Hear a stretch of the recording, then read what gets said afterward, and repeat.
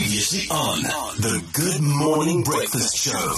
The Clock Lever, OFM. Okay, so clearly it seems like a lot of work to make, anything out of nothing, especially when it comes to money. Want daar's mos daai ou gesegde wat sê geld maak geld. Yeah, you got to spend money to make money. Yeah. Well, also you have to have money to make money. Yeah, but what if you don't have any? What if you don't have money?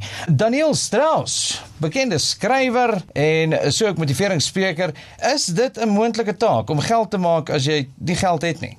Ja, my mentor het altyd vir my gesê, wat laat jy dink dat jy kan geld maak met geld as jy nie kan geld maak sonder geld nie? Thought-provoking, ja. Okay, ek's nog steeds last. Ja, so ons gaan ons met deur verskillende stadiums. Eerste is ons moet leer om geld te maak. Nou moet ons leer om geld te hou wat ons gemaak het en dan eers kan ons die geld wat ons geleer het om te hou meer maak. As jy dit verkeerd dan probeer doen, dan gaan jy heel moontlik die geld wat jy het, wat jy gedink het jy kan gebruik om my geld te maak, ook verloor. Well, that makes sense. Okay. Maar kom ons vat gou net 3 levels terug. Het jy begin met, okay, eerstens moet ons leer hoe om geld te maak. Hoe doen ons dit? Want jy het nou onlangs jou boek vrygestel, 'n Billionaire Mindset. Secrets to a Successful South African Entrepreneur. So what are these secrets? So ek dink die belangrikste is, jy moet 'n regte probleem vir regte mense in die regte wêreld oplos en hulle moet die vermoë hê om jou te kan betaal daarvoor. Dit is die eerste stap. So baie mense sê hulle wil graag meer geld hê, maar die vraag is, hoe waardevol is jy in die ekonomie of in die mark waarin jy jouself bevind? So die beste manier is om dit te verander deur persoonlike groei eerstens. En ek kyk goed, hoe kan ek meer waardevol raak in die mark waarin ek optree? Hoekom word baie mense meer betaal as ander mense in dieselfde mark? Omdat die perceived value van daardie persoon is meer as die ander persoon. Author Daniel Strauss on A Billionaire's Mindset. Can you make any money with absolutely no money at all? So Daniel, as jy nou kyk na probleme wat dan opgelos was, en kom ons vat byvoorbeeld Elon Musk.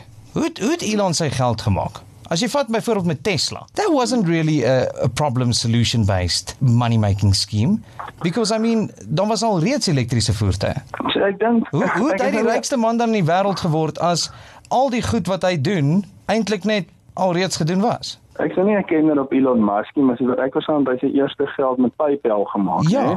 Nou wat is die probleem? Ons kan nie mekaar betaal oor grense heen nie as gevolg van exchange controls en allerlei goed. So hulle het daar 'n probleem opgelos vir regte mense in die regte wêreld. En soos ek verstaan, by toe 'n belegging gaan maak in Tesla. En baie mense voel dat daar in die toekoms 'n probleem gaan wees waar kom ons sê uitlaatgasse en al die goed dalk 'n probleem gewees en toe het hy effektief begin om 'n probleem op te los voordat dit nog 'n probleem is. Soos wat hulle mos baie keer sê in Engels, van die beste hockeyspelers skaats na waar die pak gaan wees en nie waar hy is nie.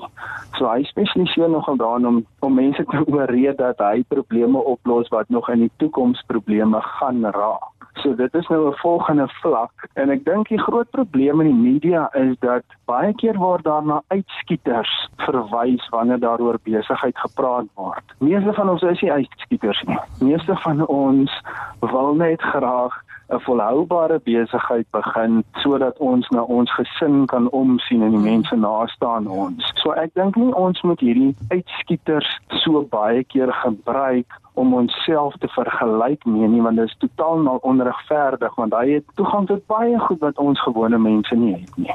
Okay, so 'n gewone ou soos ek en jy. Hoe kom ons op daai punt waar jy weet ons 'n probleem identifiseer, ons kom met 'n oplossing voor 'n dag. Jy stoot dit uit in die mark bloot net om na jou familie te kan omsien en om 'n gemaklike lewe te lei. Het jy vir my enige wenke hoe om dit te betree? Ja, so hulle sê baie in Engels, success is not to be pursued, it's to be attracted by the person you become. So jy as persoon moet eers gaan verander en gaan kyk goed, hoe kan ek meer waardevol wees? Hoe kan ek waarde bied vir die wêreld, meer as om eerder net te kyk wat kan ek heeltyd uit die wêreld uitkry? En oor tyd gaan mense begin sien, sjoe, hierdie persoon wil actually net graag waarde gee. En die persoon wil graag 'n positiewe verskil maak en wanneer ek met hierdie persoon interaksie het, verbeter my lewe en word my probleme opgelos. En dis die mense wat ons moet probeer wees en streef om te wees. En ek streef nog steeds daarna om daardie persoon te word. Daniel Strauss op die klank vir lewe FM. Daniel, baie waardevolle wenke wat jy deel vanmôre met ons. En so ook, dit wys jy net, né? Just stay relevant, find something, find a problem, come up with a solution, but before you do all those things, Improve yourself and improve your circle. yes, 100%, you have to find yourself. Die waardevolste ding wat ek nog ooit geleer het in my lewe, nee, What's that? is omring jouself met mense Ja. wat beter is as jy. Okay, Margaret, ek sien hoe glinster jou oogies. Jy besef nou jy is die beter persoon. Okay, I see how excited you get now. Yes, jy's korrek. Ek leer Yeah, elke you dag weer. surrounded yourself You with see, me and I 100%. uplifted you. It's great. 100%. Daniel, dankie vir jou tyd, dankie vir jou insig en 'n wonderlike dag weer verder. The Good Morning Breakfast op OFM. Every morning.